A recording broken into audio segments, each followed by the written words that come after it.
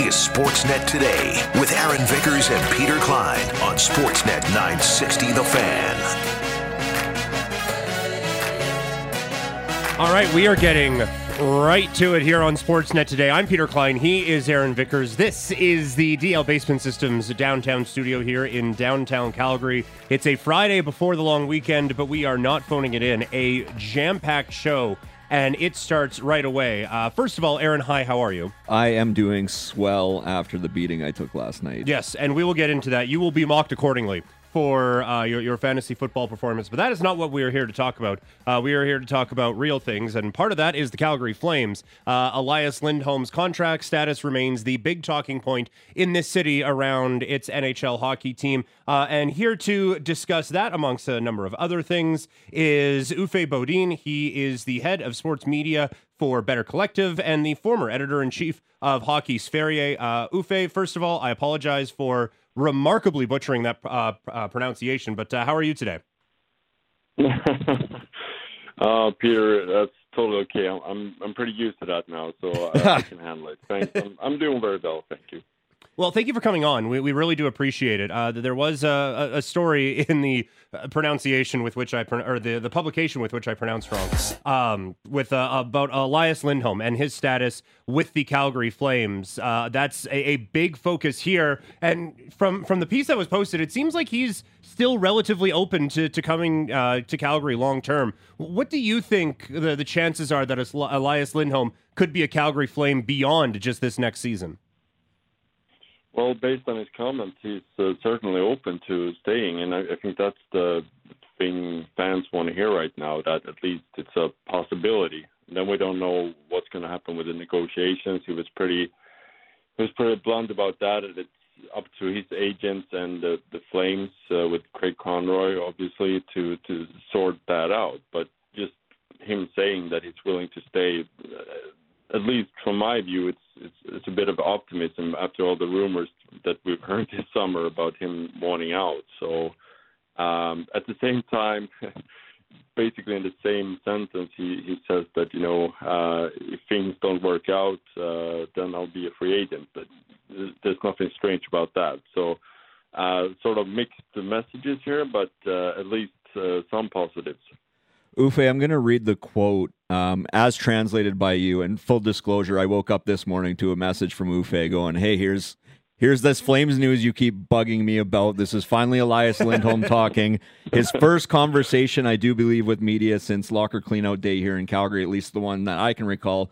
The quote is, I'm willing to stay. My agent and Calgary will handle most of it. There's a lot we have to agree on, but I've said that I can consider staying. After that, it's up to the agent and Calgary to sort out the rest. Then we'll see whether or not it works out. I have 1 year left, but if things don't go as planned, then I'll become a free agent. Nothing strange about that. We'll see what happens. So there's two things, Uffe, I want to highlight in that quote. The I'm willing to stay and but if things don't go as planned. Which should I be more paying attention to, the I'm willing to stay or the portion where he goes, well, if this doesn't go my way, I guess I'll become a free agent? Yeah, I'm just, we're getting down to semantics here, but I'm just intrigued by planned. I mean, does he plan to stay then? Or am I reading too much into that? I don't think you are. I think just reading the bare text, I don't have context. This was a Ronnie Ronquist article. So I don't have tone, I don't have intonation, I don't have things. No. I can't read his body language or anything like that. But the thing that I'm most curious about is we finally got a declaration from him that he's willing to stay, because we've spent the entire summer going, why haven't we heard him decide whether or not he can envision himself being long-term in Calgary? Well, now this sounds like he can picture that future of another 8 years on top of his 1 year remaining as a member of the Calgary Flames. Is that fair? Yeah, I would agree with that. Yeah, just that. I mean, the thing that you've been hearing all summer is that he's contemplating, getting out of there, or at least maybe, I don't know, doing the Matthew Tkachuk thing and ask for a trade or something. But that doesn't seem like that's something in his plans right now, at least from what these quotes show us. Did you have any vibe or sense before these comments from him which way he was leaning? You're obviously going to be more plugged into the Swedish end of things than we are here in Calgary, and you've got a great relationship with many Swedish hockey players. I'm just curious if you had sensed anything before these comments made to Ronnie today. No, not really. Ronnie is a great colleague of mine and does some really great work. So we had the discussion before. He went to meet with Elias in Gävle, where he lives, and just to sort of give you some kind of context. And so he was coming in there with pretty, obviously he wanted to know, and just Elias was very forthcoming and didn't shy away from the question, from what I understand. So I think that's a good sign too. But I actually met and interviewed Rasmus Andersson last week, and obviously we talked about the Elias situation. And he, as a friend and teammate, he wouldn't give up anything. But he said that he had completely respected, how hard it is for a player in Elias' situation to decide, because there's so much money and there's so many years at stake here. And obviously when you sign a contract like this, which is basically I guess for the remainder of his career in the NHL, then you obviously want to have a good feeling and feel like you can actually win something by staying. And I think that's probably something that's weighing very, very heavy on him right now, with a new coach, a new general manager. Obviously, those are guys that he knows since before, but it's still a lot of unknowns to what's going to happen with the Calgary Flames. So my gut feeling is that you want to, just like Michael Backlund has stated, that he wants to see what the team is all about and how the season progresses before taking or making a decision. I think that's what's going to be so hard for the Flames, because so much depends on the success of the team this season, it seems. Yeah, do you get the sense that Elias Lindholm saying I'm willing to stay doesn't necessarily mean that something's going to be imminent in the next 24 or 48 hours, that Lindholm's actually going to want to get to Calgary, get a sense of how the atmosphere feels, how it's improved or maybe differed from last season, which was a very tough season for everyone involved? Is this more of a case of he's going to come back to Calgary for camp, settle into the season, and then get a better read on what the, for lack of a better term, the new Calgary Flames atmosphere is?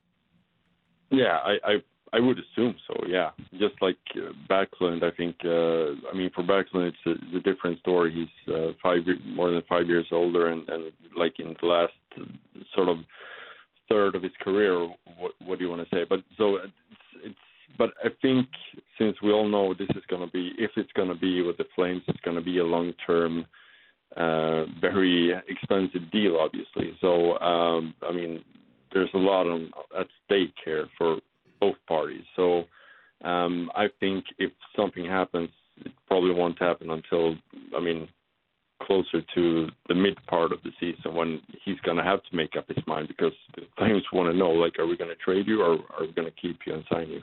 You mentioned talking to Rasmus a week or so ago. Do you get the sense that he or Jacob Markstrom or any other of the Swedish Flames contingent, which is not small in that locker room, might lobby Elias Lindholm a little bit, try to convince him to stay longer term? He wouldn't. He wouldn't confess to that, obviously. But I think, for a guy like Rasmus and obviously Markstrom as well, they're going to be around for a while. So, for them, the Flames are obviously going to be worse off without Elias Lindholm. So, I think for them, it would be a really good thing if he stayed. So obviously, I think just from a selfish standpoint, that I assume they would. But at the same time, Rasmus told me he really respects that it's a tough decision for Elias, and also said about Backlund that he would, if he was, Michael's age, he would, have probably the same doubts. Because you only have a few years left in the career in the NHL, then you want to take a chance to win, and then you want to be certain that the team that you represent is going to have the chance to win. Uffe Bodin joining us here on Sportsnet today, here on your Friday. in the piece, Elias kind of admits that he, along with basically everyone else on the Flames, had a bit of a down year. But away from the ice, there was a lot going on in the life of Elias Lindholm. Their son arrived 5 weeks early. With that comes a lot of different things. He still ends up with 22 goals on the season, so it certainly was far from a disaster. But how much do you think the off-ice situation that he was going through maybe affected some of the stuff that he had to go through on the ice? Yeah, that's what kind of he said, that he usually he's pretty good at, turning the noise out, so to speak. Like he doesn't let things bother him. But obviously, in a situation like that, when you have a son that's born prematurely and with ordeals that comes with, I mean, it's obviously something that you can't really turn off. I mean, it's probably the biggest thing in life to become a father. And for him, I assume it was a really tough time, and obviously maybe, not getting the sleep or the just, going around worrying. I mean, that could affect anyone, whatever vocation you have in life. So I would assume that it did bother him somehow, but everything seems to work out fine now, and everyone is doing good. So hopefully it's something that he won't have problem with going into this upcoming season. With Lindholm and with the Flames, there, like we said, that there was a lot of things going on, and one of them appeared to be Daryl Sutter's impact on this hockey club. Lindholm in the piece discusses Daryl Sutter's coaching style, and it didn't seem to be too negative compared to what some other people may have stated about the Flames head coach. But what did you make of some of the comments that Lindholm said just about the atmosphere around this team? No, I mean, he said it, I also spoke to Rasmus Andersson about that last week, and he was stated the same thing. Obviously, it was tough. It was a tough year, with all the close games they lost and the overtime losses and everything. But at the same time, they all seem to have sort of a mutual respect for Daryl Sutter. But as I think people have stated before, it's such a difference when you lose all those games and you have a coach that's demanding. It sort of piles up in the end. So I think the negativity maybe became too big in the long run, and just I think it sapped a lot of energy out of the team and the players.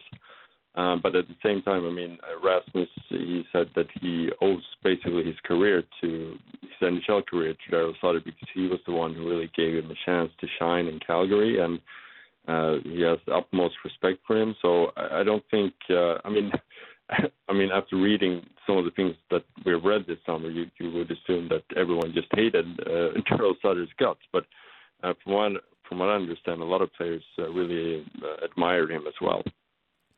Uffe, was there anything else from Ronnie's article and conversation with Calgary Flames center Elias Lindholm that grabbed you? I noticed a reference to Rasmus Andersson in there. Was there anything else that maybe piqued your interest a little bit as you,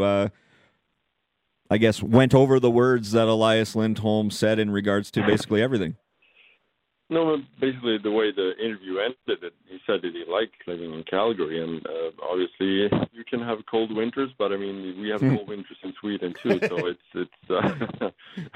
it's nothing that really should bother him in that sense either. So he's played in Carolina before, which at the time at least was a pretty dull market. I think it's gotten better since, but I think he appreciates the fact that he's playing in a city where there's a huge passion for hockey, with people in the stands that really care and really adores their NHL team. So I think there's a lot of positive things you can take out of this as well. I guess that's on me for kind of skipping over that part. Whenever a player compliments the city of Calgary, it should open eyes a little bit, just based on the fact that there have been so many departures over the course of the last calendar year or so. So you get the sense through those words that it's not necessarily a sunny, beachy climate that Elias Lindholm craves, that he's quite happy with the situation in Calgary in terms of the city.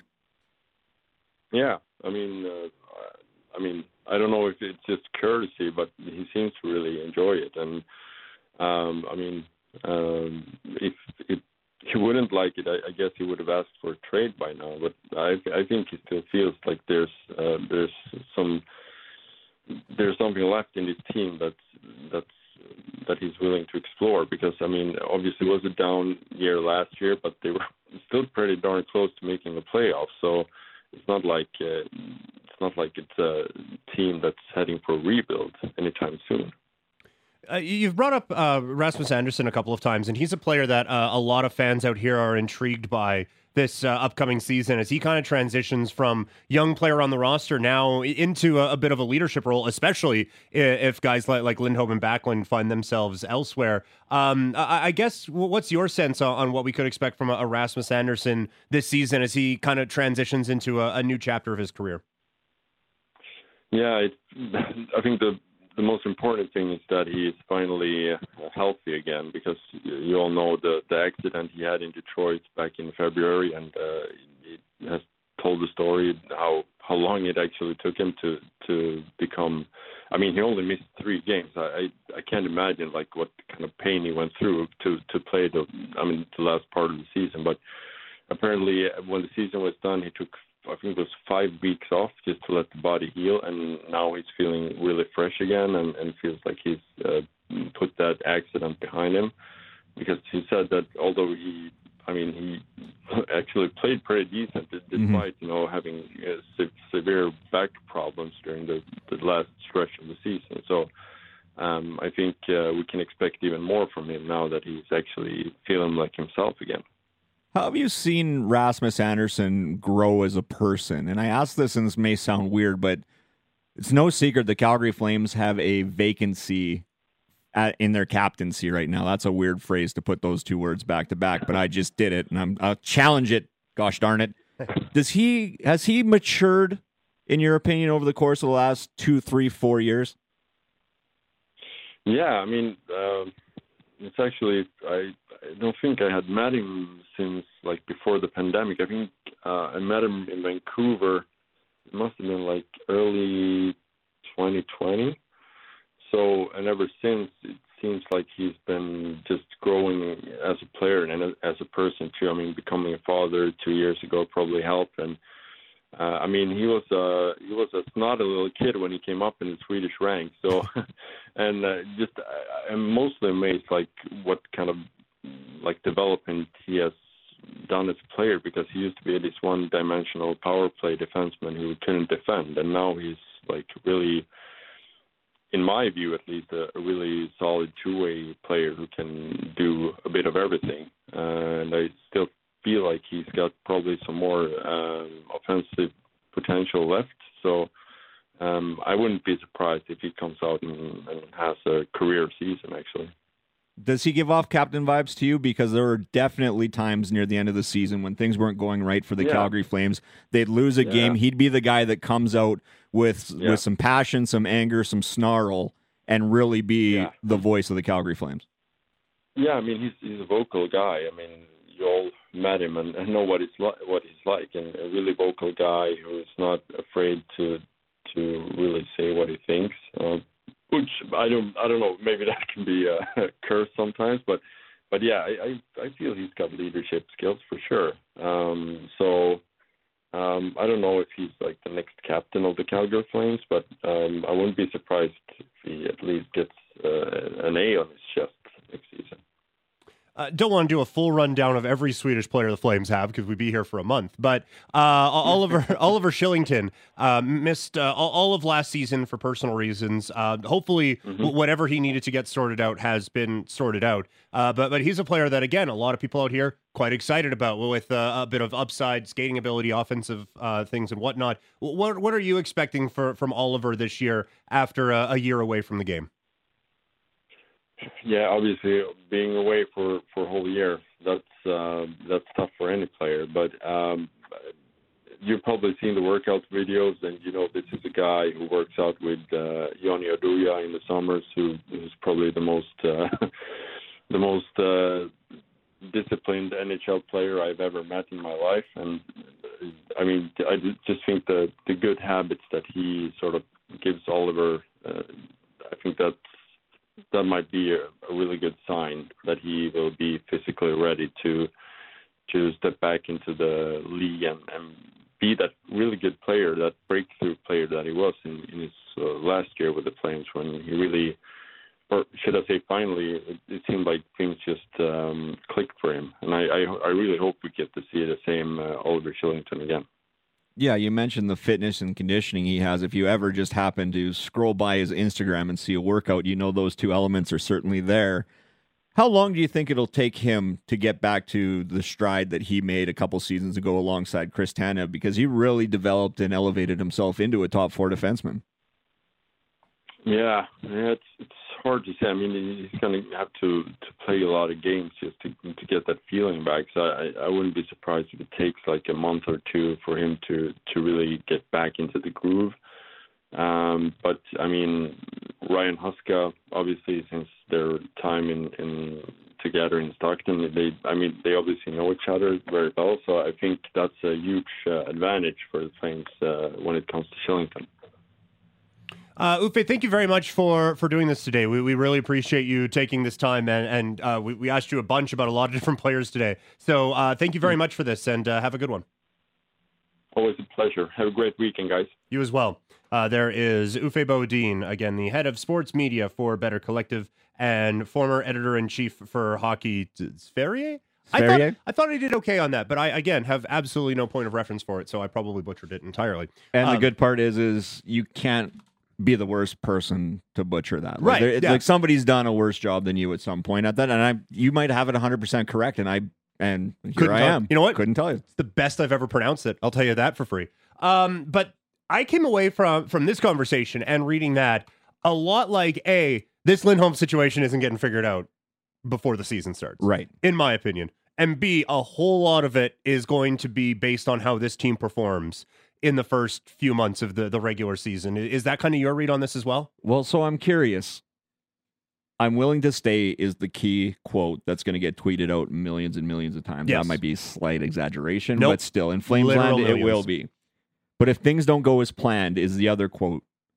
Now, does that mean the team starts 3-13 and it's very clear that this team isn't going to be competitive? Is that the part that doesn't go as planned? Is the contract offer not high enough? Is that the part that doesn't go as planned? Like, I'm curious what the plan is, right, and what that quote actually references. We won't be able to get to that till he arrives in Calgary for training camp. Yeah. But I'm curious about those two elements. Yeah, when you read pieces like this, you start to kind of, or at least I do, start to romanticize, oh, this guy just wants to win. That's all he's focused on. But I can't imagine if the Flames do the reverse of that, where they go 13-3 to start the year, he's going to be like, you know what? 3.5, let's do this. Lock it in. Like, there is still absolutely going to be a dollar figure, and there is a walk away. Like, there's a floor to what he is going to be looking for. But I do kind of get the sense that the main thing that is going to decide if he stays here or not is going to be how this team is performing. Again, they're going to have to offer him a competitive wage, and that's probably going to be a number that a lot of people are uncomfortable with. But I get the sense that it is going to have to be this team is playing well and looks like the team that, quite frankly, a lot of people thought they were going to be last year before he's putting pen to paper in Calgary. I wonder if there's an internal checklist. And as you mentioned, it's contract offer, it's competitive team, it's good vibes, it's the direction is the way I want to see it go if I'm going to make an additional 8-year commitment. Because as it stands right now, he signs an 8-year deal. That's 9 more years he's locked into because he still has to close out his current contract. That's a massive commitment. Yeah. And anything can happen in sports. Anybody can get traded. Circumstances can change, so on and so forth, yada, yada, yada. Yeah. But at that moment, you're pledging to be a member of the Calgary Flames for 9 more seasons after having already spent 5 in the city. That's 14 years of your life. It's basically his last big contract, right? Like, yes. He's 28 years old, unless he finds the absolute fountain of youth and is just like all out when he's 36, 37 years old. This is the big one for him. So, it's do you want to, like, make sure you make how much money, like how the right amount of money so you're set, but also, like, do I want to stay here basically for 95% of my career? Yeah, and he's willing. Yeah. He said he's willing. Yeah. So we will see. We will continue the Lindholm discussion as we get into the show, but we have a lot coming up on this program today. A whole lot of football coming your way in the next little while. We have Matty Rose joining the show at 3 o'clock. Nick Lewis at 3:30. Really looking forward to that conversation. We are also going to get into the world of Cirque coming up at 4 o'clock. I am so fascinated for that conversation, and a lot more Flames talk still to come as well. We are jammed up on a Friday. When we come back, we will ruthlessly make fun of Aaron Vickers for his fantasy football performance just one short night ago. Bring it. And we will also get into some NFL conversation as we are now less than a week away from the season kicking off. There are a few win totals that we have our eye on, and we will be taking a look at them next as Sportsnet Today continues here on Sportsnet 960 The Fan. Welcome back to hour one of Sportsnet Today. I'm Peter Klein. He is Aaron Vickers, and we come to you today from the DL Basement Systems downtown studios for Doug Lacey's Basement Systems. Cracked foundation, bowing foundation walls. We have a simple, permanent solution to stabilize your foundation. Contact Basement Systems. They are all things basement-y. Visit dlbasementsystems.com. Before we get into your fantasy performance, I do believe you probably have a comment or two about the music that we were just blessed with coming into this segment. Yeah, I actually am speechless. That's good for radio. Is that a comment? I don't know. I should have seen it coming. It's Friday. I've been here enough Fridays to know that Rebecca Black is going to make an appearance at some point. Yeah. And every time it still just blindsides you. She had to make bank off of that thing, right? Like the amount of people who she probably she's still an artist too. You probably got just an absolute whack load of negative comments that probably would have affected you negatively for many, many years. But all those people watched, all those people listened. I am sure. Are you looking at the number of views that thing got right now? Because that's going to hurt my feelings. Her YouTube channel alone, and you can relate because you're close to this many. 1.51 million subscribers to her YouTube channel. That's not views on the video for Friday. Good for her. 1.5 million thumbs up. Oh, okay. For what that counts for. I don't know exactly. It helps algorithms. What that counts for, and if I knew where to find the view count, I'd tell you. God, how old are you? Really old. That's not how you spell YouTube. This is 167 million. Almost said billion there, but it's 167 million. Holy cow. So generally you get like $3 to $5 per, I think it's 100,000 views. So she probably didn't make like as much off of that, but also I'm sure she's a millionaire because of that song. Yeah, easily, far and away, over and over. For sure. Yes. So yeah, good just for her. Here's a segue.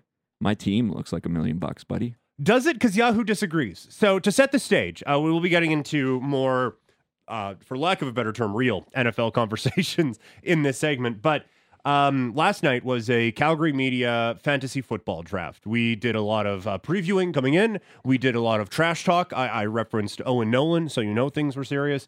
We all gathered and made our selections.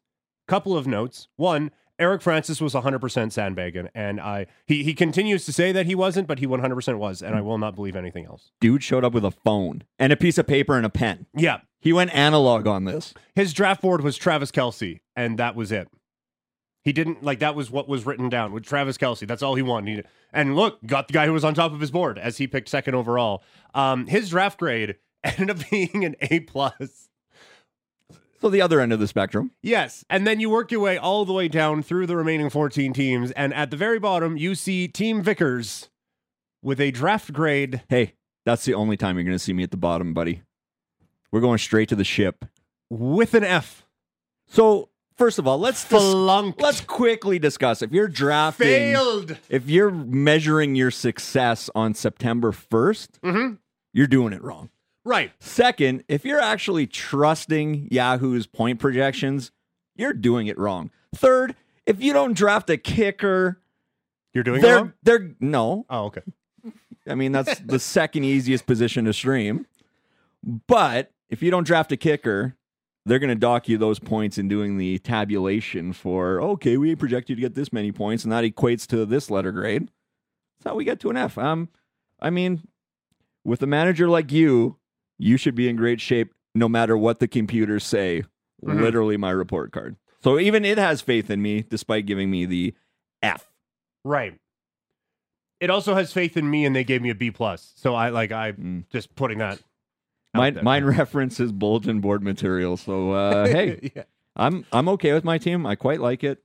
I'm ready for this thing to go. It's going to be fun trash talking every single one of you every single chance I get. There was one that you took. Khalil Herbert, when you drafted him, I gave you a bit of a look. That one stung me a little bit personally. Now, we weren't anywhere close to each other in drafting, so I didn't have a whole lot to do with that. Like, we were basically several selections apart. It's not like I was absolutely snaked at the last moment of it, but it was extremely hilarious that yours came up in F. I appreciate you know what?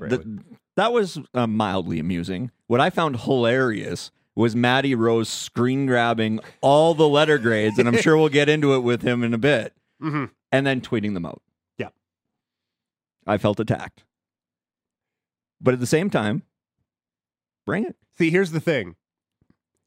If you feel attacked by strictly a posting of results, then I feel like you have left yourself open to attack. I feel like there was ulterior motives there. Right. And hey, I'm willing to say this right now. I bet you Matty's one of the best trash talkers in the league.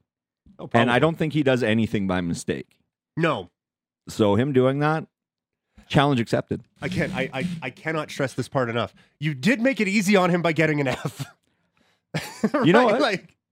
I would not trade my team for your team. No. And you got a B+. I did get a B+.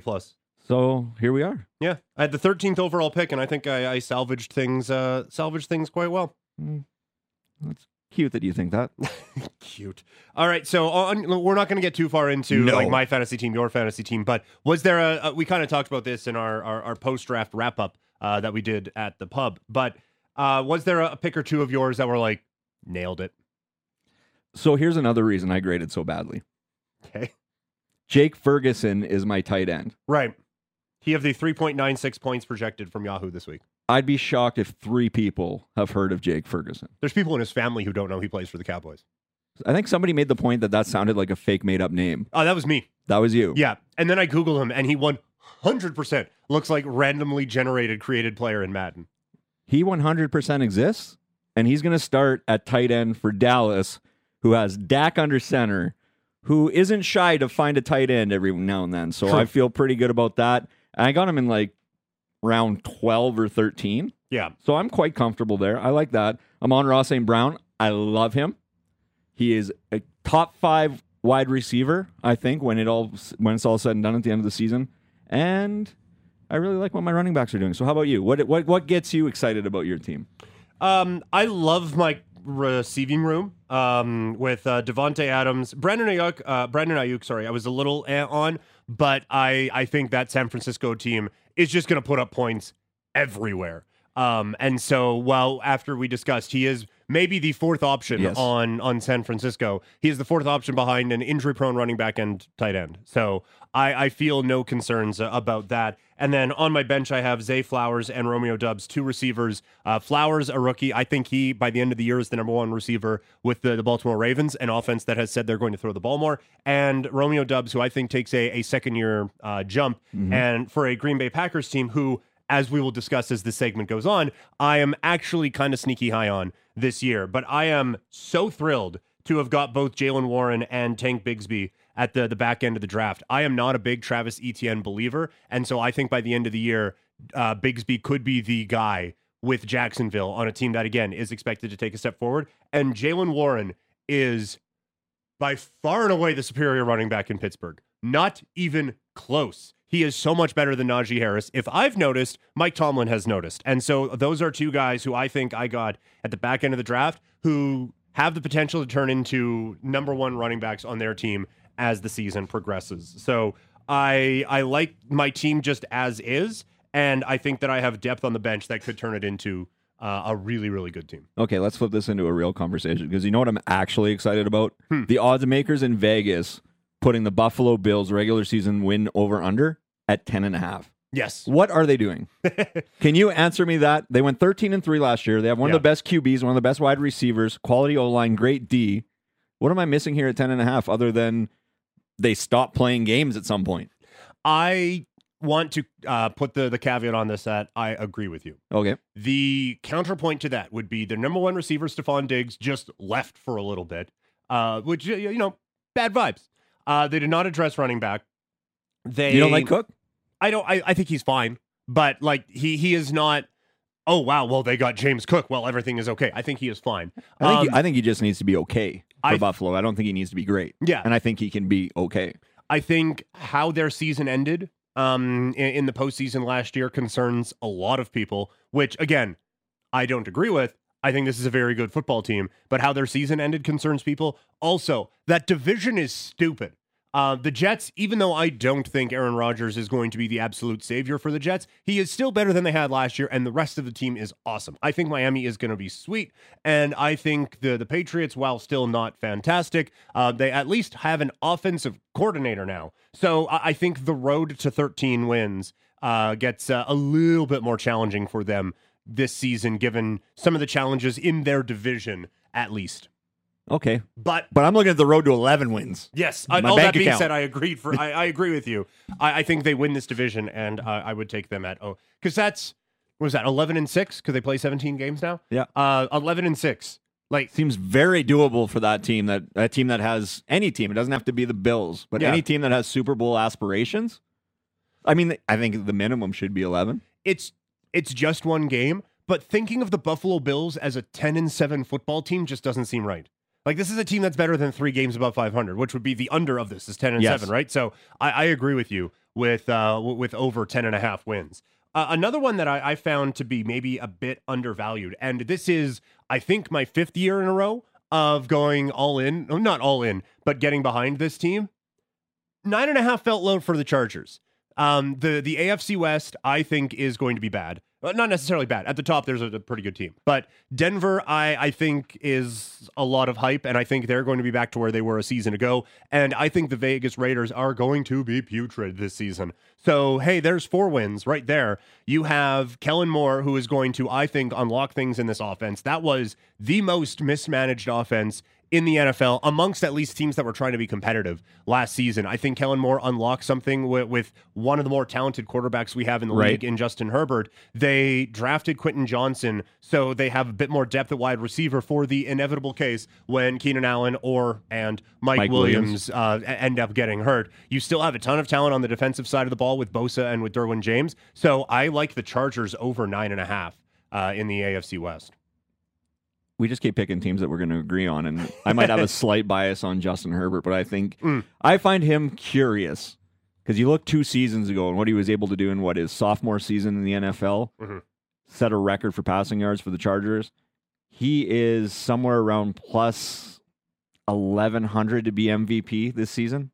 I'm very curious about that. I find it strange that he's actually ahead of Jalen Hurts. Yeah, in the preseason anyway, projection or odds, if you will, to be MVP of the NFL this season. So you later in him, Mike Williams and Keenan Allen only finished 4 games together last season. Man. Only finished 4 games. Yeah. So suddenly you're going to have them healthy, at least for now. Yeah. Again, caveat, they only finished 4 games together. Right. You have Austin Eckler. You have all the pieces there from an offensive perspective to just sling the ball. Yeah. Just have a lot of fun, air it out, run it out. Like, they're going to be one of the premier offenses to watch this year. So 9.5 for a team that boasts those kind of weapons. Again, caveat is they're healthy. Yeah. But yeah, I would definitely take a good long gander at the over at 9.5 for them. Well, what's another one that kind of stood out to you? So this, I was curious about this. I don't have vibes on it one way or the other. So I'm going to ask you. I'm going to put this on you, Peter Klein. Are you ready? Yes. Cleveland Browns at 9 even. Hammer the under. Yeah, you think they're going to be that bad, hey? I think Deshaun Watson is done? Cooked. Yes. Yeah. I think what we saw from him last year is kind of what he is going to be going forward. I think he has had his world absolutely rocked, and not comparing the two necessarily, but when Tiger Woods had all of his stuff laid out for the entire world to see, he had a bit of a falling off for a very long time. Now, he was also banged up, but for Deshaun Watson, it has to do something to you where your reputation goes from squeaky clean good guy in the community to what it is now.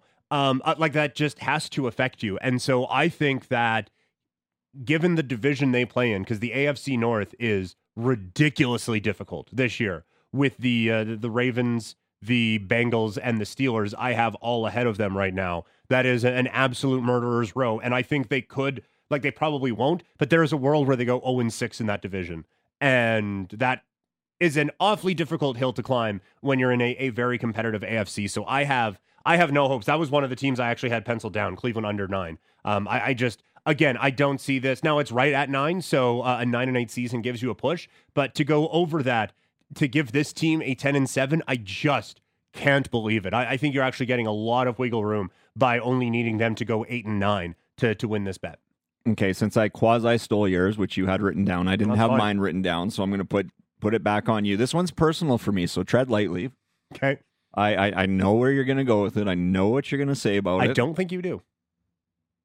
Tennessee Titans, 7.5. I like the Titans. Really? They were 8. Oh, didn't you even got a little squeak out of there? I was so surprised. What? They were 8-3 before Ryan Tannehill, and everyone got injured last season. Now they finished 8-9, so not great. But hey, that's not over. I think, yeah, exactly. I think Mike Vrabel is the best coach in that division. I think Derrick Henry is still going to be a beast. I think that defense has to be improved. And I think that they have solidified themselves at receiver with Hopkins and Trey. Yeah, thank you. With another year of that. Well, one is their first year. The other one is another year. That they drafted Spears to be the backup to Derrick Henry, and Ryan Tannehill is fine. So again, I mean, I would also accept it mediocre and vanilla. Yeah, he peaks at fine. But I think this team is actually pretty well set up, and one of the ones I wouldn't put, as they say in the industry, I wouldn't put a full unit on this one. But how much is a unit in the industry? It really depends on I think the person, but I think generally it's like the 10 spot for me then would be a unit. Yeah, exactly. Yeah, like for me it's like $5. But I would do a little sprinkle on Tennessee Titans plus 330 to win the AFC South. So I'm terrified of what's going to happen to Derrick Henry because he's hit that age where everybody just goes, okay, it's time for you to break down now. He had over 330 carries last year. Yeah. When you couple his age with his workload from a season ago, everybody's just going to assume he's going to break down. Now, the dude's a freak. Yeah. He is just... he'll just smash right into you, which the style maybe is the reason for concern because it wasn't a great O-line and he was getting contacted below the line of scrimmage more often than not and still managed positive yards. But I am, you're going to say that the Tennessee Titans will only go as far as their star running back is going to take them. Bold claim. Yeah. But I just wonder what the mileage is on the body. And at some point, Father Time always wins.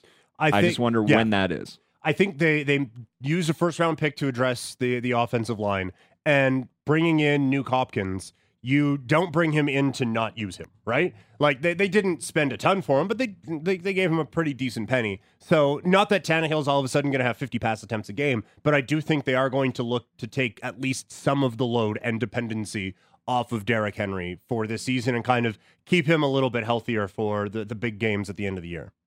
All right. Well, you've reaffirmed my confidence in the team that I cheer for, which is the Tennessee Titans. Now, just to get him riled up, because if he's not listening, I'm sure he has an alert for every time the Miami Dolphins are mentioned. Derek Wills, 9.5. Now we're going back to that really competitive division. 9.5 to a healthy all season long. I think they get there. I do too. I like this team a lot. Like two of the best wide. Name me another team that has better 1-2 punch at wide receiver. I mean, different, like Philadelphia, maybe depending with AJ Brown and Devonta Smith. Yeah, but I think Tua took a real step next year, and from everything you've heard, he has taken some like real steps to figure out how to deal with that concussion situation. He took jiu-jitsu to try to learn how to fall a little bit better. He has bulked up a little bit to help his body withstand the punishment of a 17-game NFL season and for them hopefully beyond into the postseason. And there is, like, maybe with the exception of the Titans, honestly, there is not a team in the NFL where you could say, oh, well, if their quarterback gets hurt, then they're screwed. That's everybody. It just so happens we saw Tua rather publicly injured a season ago. Yes. But all of these guys are a violent hit to the head away from things changing very quickly, right? So I think a bit of that is overstated. So I like the Dolphins to go over there for sure. Anywhere else? Anything else that piques your interest? Are you smashing it over and under on anything else? What tickles the fancy of Peter Klein right now? A couple that I am looking at here just quickly. One thing I love to do, because aside from Arizona this year, Vegas isn't giving us a whole lot of, oh, this team's going to be bad this year. And I think there's a couple of teams that are just going to be bad that are being slightly overvalued in the market. One of them is Houston. They're at 6.5.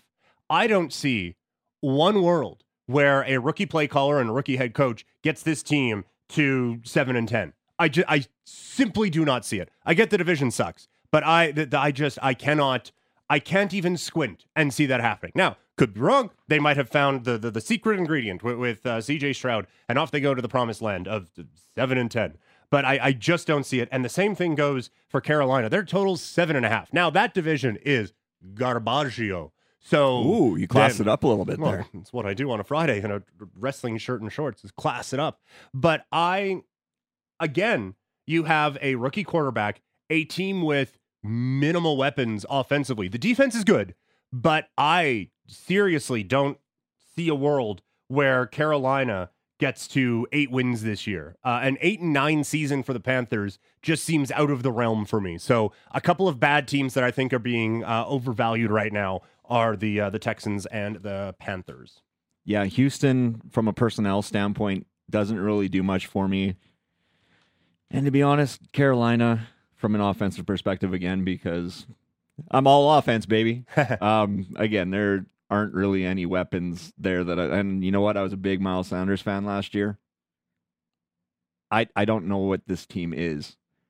When you look at him as your lead back, Andy Dalton, Adam Thielen, DJ Chark, like none of these names even register in terms of, oh man, imagine if this group can find a way to build some chemistry and put it together, they're just going to take the NFL by storm. No. I think if you're going over 7.5 on Carolina, you are hoping for best case scenario. You own the team. Yeah, basically, yeah.